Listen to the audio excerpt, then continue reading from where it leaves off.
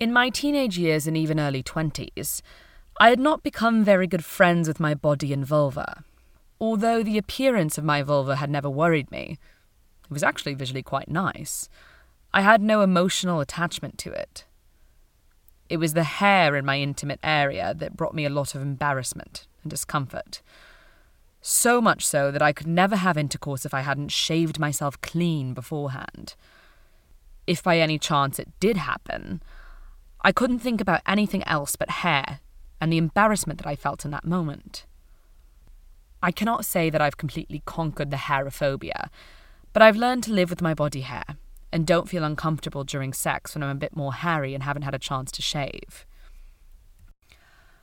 I'd also like to share something that makes me even more embarrassed. Embarrassed about my ignorance and prejudice. I don't remember that I've thought badly about my own vulva, and I don't have a tendency to talk badly about other people. But I have to confess, I have contemptuously thought and commented negatively on other vulvas, either in my head or discussed it with my girlfriends, when I've seen them in saunas or after a workout in a gym. I have criticised the appearance, shape, and presence of body hair. Why? Because all these vulvas were so different from my own.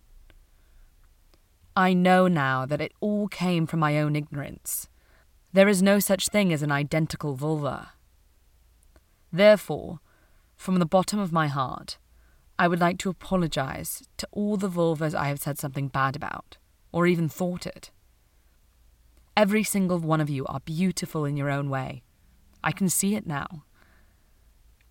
Having delved deeper into the subject, read more and examined, and finally taken responsibility for my own sexuality and pleasure, I'm about to turn 30, better late than never. I now know how important it is to make peace with your body, to love, respect, and admire your vulva, to be in better contact with your sexuality.